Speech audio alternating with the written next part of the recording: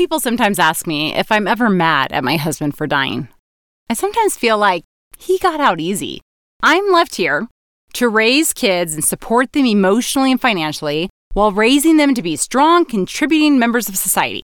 That is not an easy task.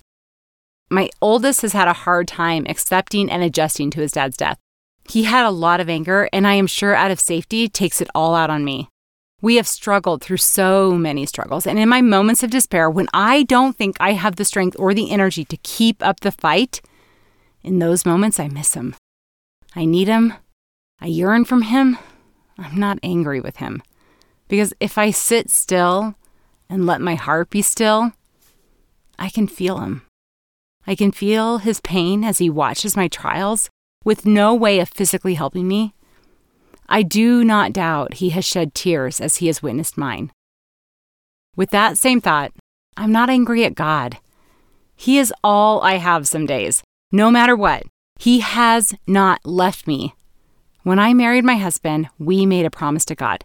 With that promise, our marriage became a three-way bond. Me, my husband, and God. My husband may not be able to be here like he was, but God is here even more. And when I turn to him for help, if I am but patient, the help always comes.